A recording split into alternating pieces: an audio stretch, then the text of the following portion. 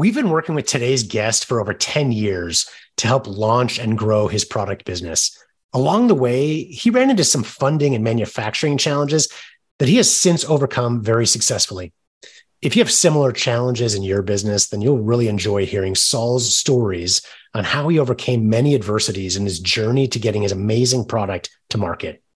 Are you looking for new ways to make your sales grow? You've tried other podcasts, but they don't seem to know.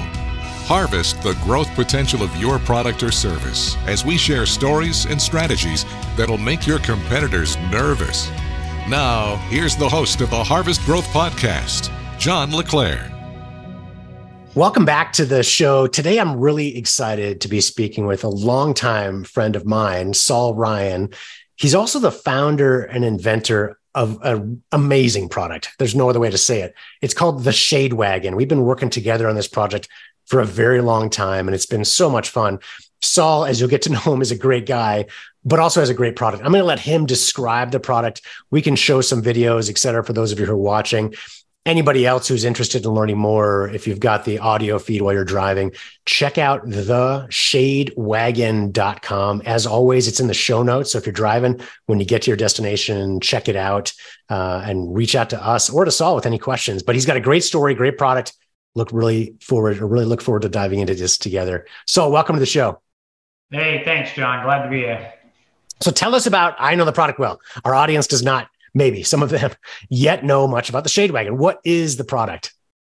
It's a quick portable setup, like a 10 by 10. They got the legs and they're a little bit bulky. And this is it's in a little wagon. It's a one-person setup. And it has adjustability, 180 degrees and 360. So, with the sun, the way it moves, it's something that you can just cater your shade to wherever you are without having to move the system.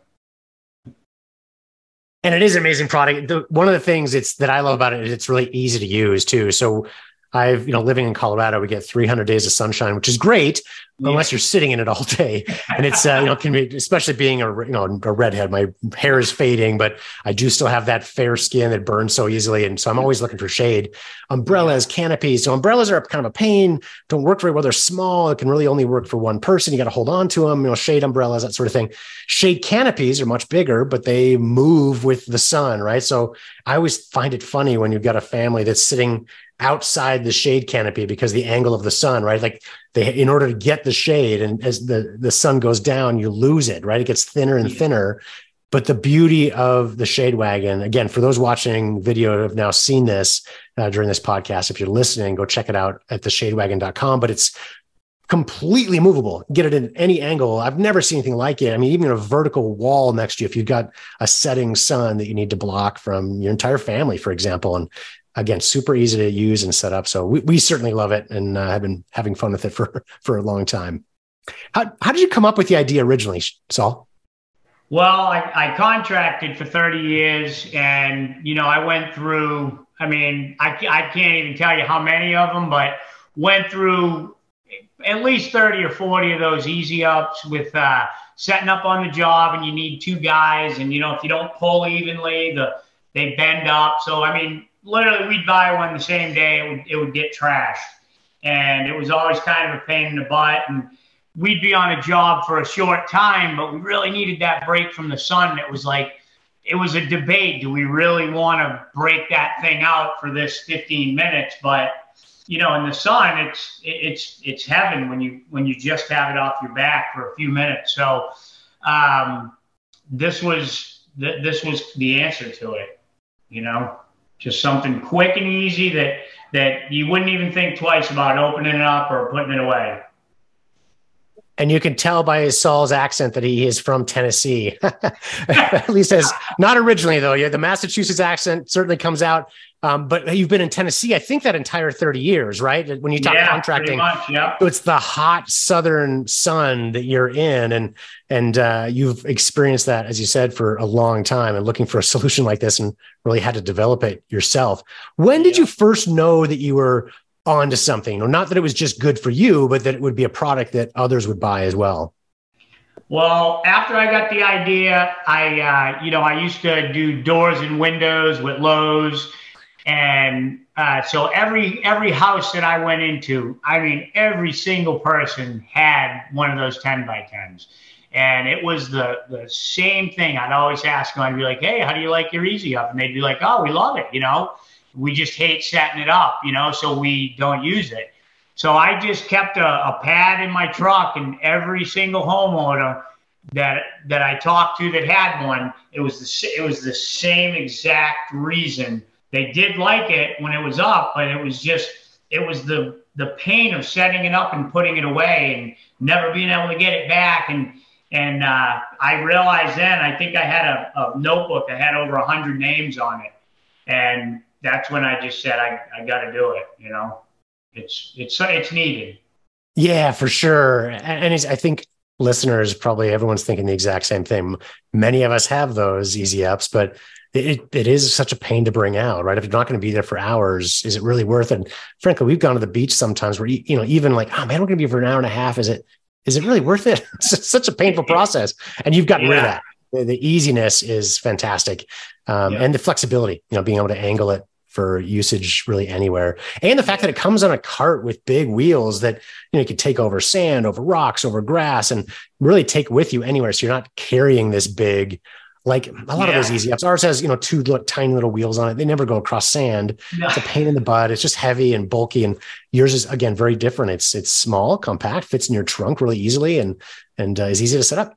So what you talked about that early stage where, talking to maybe 100 people or so, and they've confirmed, okay, you've got an idea here. It's a problem they're experiencing. Now, let's fast forward a little bit. When you developed it further, you got to the point where you now had a working model, working prototype of this. What would you do next before you really put a ton of money into it? How did you then confirm that there was something here from a business perspective? Well, I did a lot of work. You met my cousin, Jeremy. He was a big part of it. And I would go down there and work in his shop because he had a real good shop. He had all the, everything that was needed to fabricate metal, steel, just anything, fiberglass. So I'd go down there and he would take the prototype to jobs and, use it. And just everybody, every time he'd break it out, they'd be like, "Oh my God, where'd you get that?" And he'd be like, "Oh, just something we built, we're working on, trying to get it out there." And people would be doing video shoots at the marinas and stuff. And they just the feedback was unbelievable. Every time we brought it out, it was just like, this is going to be big, So we just kept developing it. And in the beginning, I thought way too much into it. I mean, I had speakers in it, and it was, full. It just had a lot of things on it, and really it just needed to be the canopy system. And that's something I wish I would have learned way earlier in the stage. And after so many times hearing, just get the train on the tracks. So I had to just let all the extras and all the other stuff go and just focus on the canopy. And, was able to finally do that. It was finding the right materials. That was the hardest part, because it had to be strong and durable, but it had to be lightweight, for, an older woman gardening or something like that. So I had to keep all that in mind. And then I had to keep the size in mind, be able to fit it into a trunk. There was just so many things that I had to figure out and make it all come together. But once it did, I knew it was going to be a good product. Yeah, for sure. And a lot of that work was done before we met, back in, I think it was 2018, 2017, quite a few years ago, when you had the prototype already, and you'd done a lot of that testing and worked out a lot of the kinks early stage. And then after we met, we worked on some market research together too. So this was what I think I found helpful as part of that process, and really helped out, the early stage of the business is now we're talking to people that have no connection to you, right? They're not in front of you face to face, which is great in the beginning. It's a great first step to do to work out kinks, et cetera. But to do a final step of market research with people that can be objective, they don't care anything about you personally, right? They're going to be objective in their answers. And especially, even if you don't know somebody, but you're talking to them face to face, it's harder to say negative things. Whereas with research online, where they're typing out their answers, it's much easier. And even in that, the response we saw was phenomenal, but it also helped us to figure out how to talk about it, how to price it, who the audience is, who we're talking to. And that really teed us up for eventually doing a test campaign, right? So a pre-order campaign, even before you had inventory, which we did together for, not a lot of money in terms of media dollars, but it was able to prove out before placing your big order. For our audience's benefit, it's a big product. It's not, this is not a $20 gadget. So when you've got inventory you've got to bring in, it's a big expense. And so before doing that investment, that's where that test market can come into play and worked, I think, so well for you and kind of teach you up for your next round of success after that. Yeah. So let's talk about some manufacturing issues you ran into along the way. Like any business, especially with a product as complex as yours, right? As you mentioned, you had features that have come and go as you realized they were maybe too expensive or not necessary or whatever, but you still had to have the quality, you had to make sure it worked perfectly up to your specifications. And along the way, like any product development project, there were hiccups. So can you talk about some of these issues and how you overcame them? Yeah, it was in manufacturing. That was tough. I was fortunate. I got the manufacturer I'm with now through my 3D CAD guy, the guy that did all the CAD work and all that. And I met him through my patent attorney. So, I guess it is, meeting people, it lines up with everything. But I got him through my patent attorney, and then he had products that he had done for other people that this company manufactured. So when I went to China in 2018, and I paid a company to bring me around to 3 different manufacturers, and it was good, but it was all 3 companies came back with incomplete bids. So I'm looking at it and I'm like, they don't even have like 13 parts on it. Because we've got, I think it's just under like 200 parts for it. So there's lots of pieces and all this, very confusing. But the bids came back, not complete. And I'm like, what am I going to do? So, and then we had the election going and everything. So I opted to go with a company from the United States, which, that wasn't a good move. COVID had hit, and they were charging me, 5 times what they had agreed to charge me. Because I came back from China and I got some quotes, and I got a price from this manufacturer that I was going to go with, but just because of everything, it's in hindsight now. I wish I would have, but it is what it is. Didn't go with them, went with this company in the United States, and I basically lost all the money for all the molds, everything. It was a couple $100,000. So I wasn't in a good position. I knew I still had my patents and all that. I still had time, but it still was like, time's running out. I got to get it manufactured, and all my money was gone. My big money that, I had that, and it was there for that. And, the guy just said, sorry, that's the best. That's all we can do, and that was it. So that was a low point, but it didn't even faze me really. I just was like, well, just got to figure something else out. And I think about 9 months went by, and I'm like, you know what? I'm going to try to get somebody that can, if I go live with a website, somebody will see it, and somebody's going to see the value in it. So just had a website built, put pictures of the prototype on there, not good footage, grainy, and ended up, a guy had seen it who he ended up being the investor for this product to get it to where we're at now. But he saw it, and he saw how useful, how much it's needed. He lives in Florida, and he's just like, he's been using his ever since we got our pre-production prototypes back. I mean, he's outside, he's out every day with his kids, and he's using it, and he loves it. And he saw the value in it. So that's how I got this investor, and once that happened, all the people that had pre-ordered, we had sent them an email and said, this is when we're looking at manufacturing.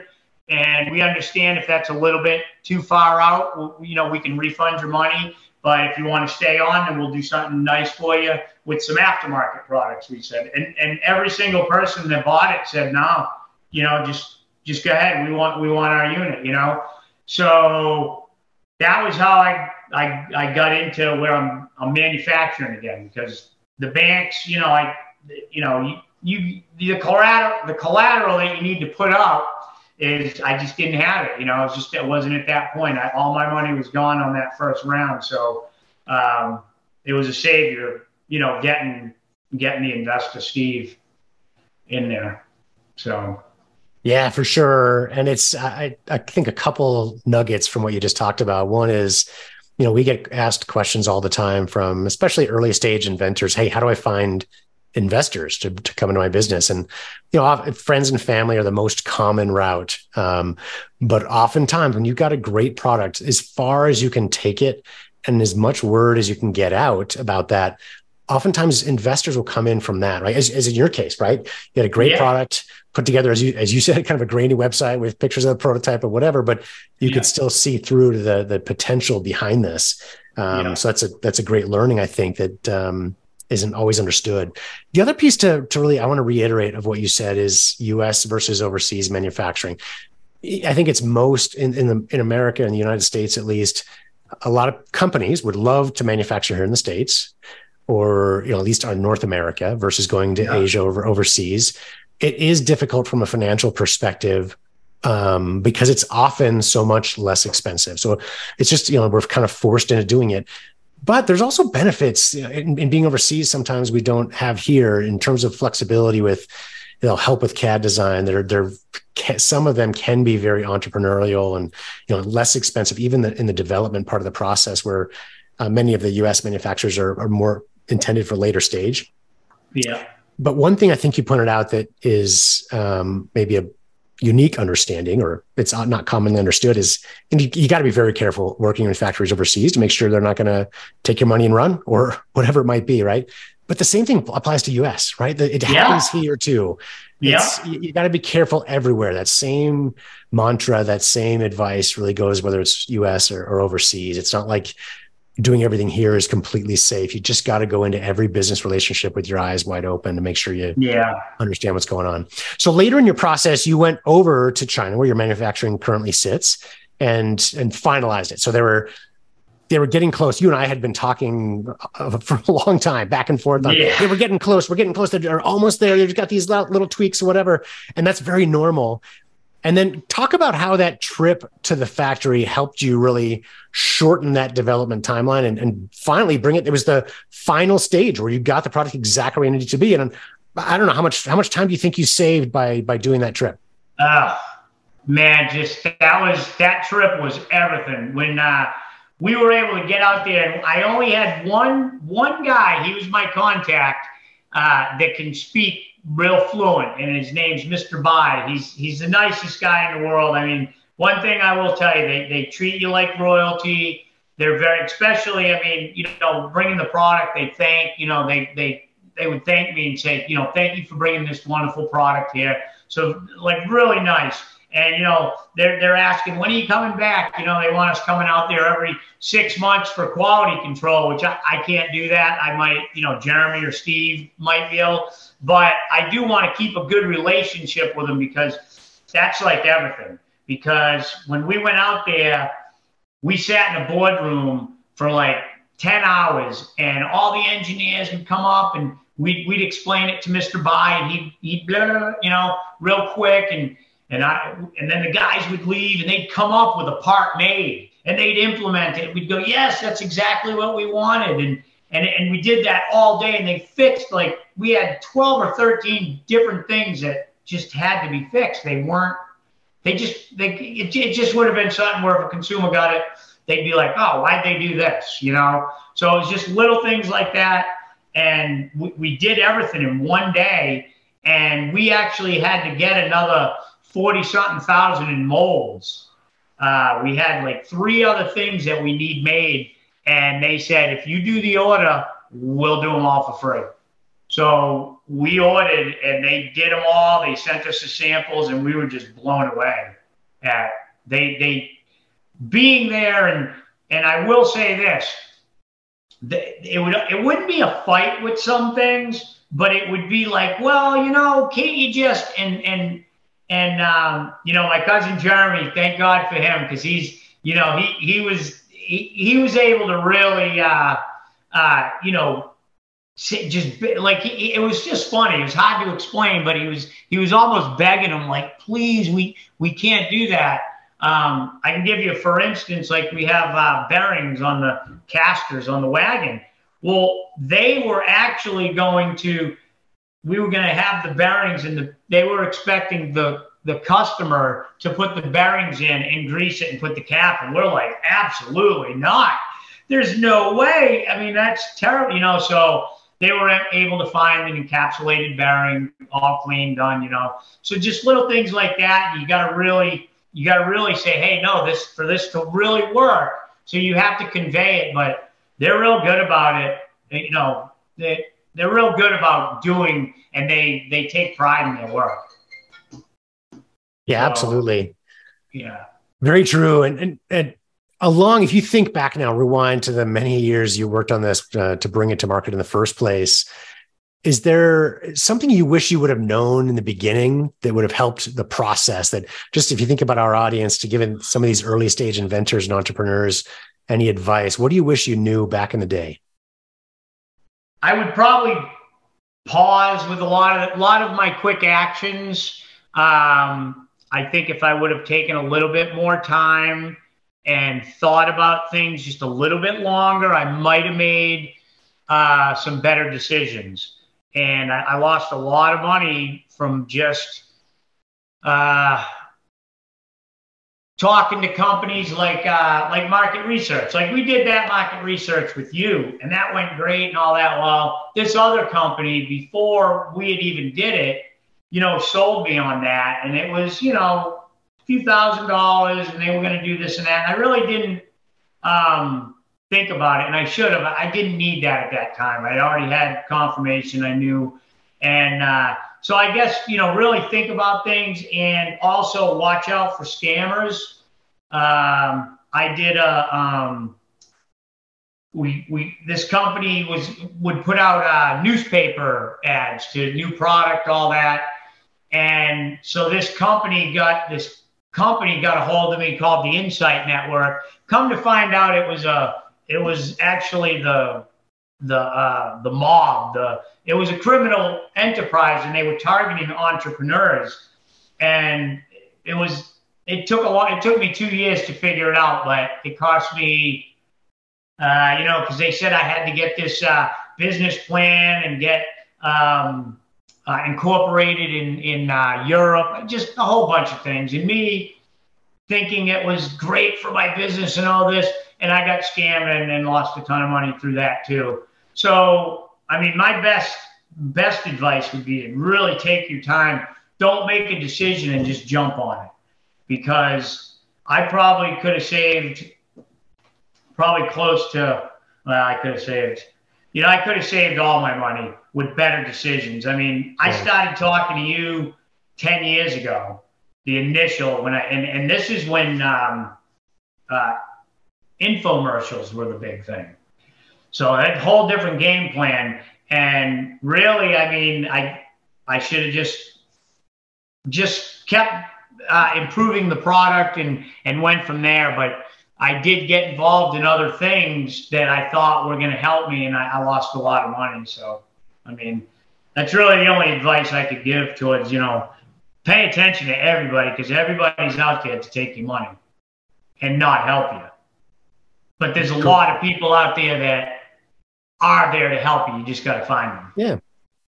Yeah. Finding people with good references, that good experience, et cetera. Yeah. I remember you telling me a lot more detail behind that story of the European group. How it sounded like the time, and it's, you know, in hindsight, it's easy to see, right? In the moment though, these things are tempting, because there was, I think, some promise of funding and things like that. Oftentimes, I think if it's good advice, again, it's easy to get swept up in these things, but maybe a learning from that is if it looks too good to be true, check it out extra hard, right? Like it does take work. As you've mentioned, it takes work to make a product into a successful business. And there's, if you got to be careful with shortcuts, if anybody promises that they're going to make your business take off with no investment or low investment right away. And, without any testing or learning along the way, like it's often, if it sounds too good to be true, it often is. Well, Saul, is there anything I didn't ask you that you think could be helpful for our audience? When I first started making phone calls, there's some things that I still remember. This woman, she ended up talking to me for like 2 hours after 100 people were like, yeah, ain't got nothing for you. But she did. And she told me my timeline about how long it should take. And she was, I always remembered the things about it, with like the product, the aftermarket stuff. And, you'll meet so many people. I mean, I traveled all across the country, went to different companies, looking at their materials and stuff, and met a lot of really good people. Yeah, very true. I think you've talked about there's good and bad people out there, of course, right? So there's you have to be careful for some that are whatever, bad in many different ways, right? But there are also some great people, and I heard from you, but we've heard from so many of our clients and friends in the industry as well that there are a lot of great people as well that are willing to help, that often won't charge, just mentors, people that have been through what you're going through at, various stages of business. And whether that's, in the early days of finding a manufacturer or prototype development or getting investors, or whether that's if you've got $100 million business you're trying to take to $1 billion, right? There's mentors along the way of people and companies that have done what you're looking to do, and reaching out to them. There are good people and good companies certainly that are willing and eager to help oftentimes. Well, Saul, thank you so much for the time. This has been a really fun interview. As always, it's always fun to hang out with you for a little while, and I know our audience is going to enjoy it as well. All right. Excellent. I enjoyed it. Thank you very much, John. For the listeners, please go to theshadewagon.com to learn more about Saul's product. Also, be sure to check out harvestgrowth.com to see other episodes we've recorded. And if you'd like to take a shortcut and learn the process we've used to profitably launch and grow hundreds of products since 2007, download our secret sauce product marketing cheat sheet at harvestgrowthsecretsauce.com. Or you can set up an appointment right from our website to speak directly with a member of the Harvest Growth team in a free one-on-one consultation.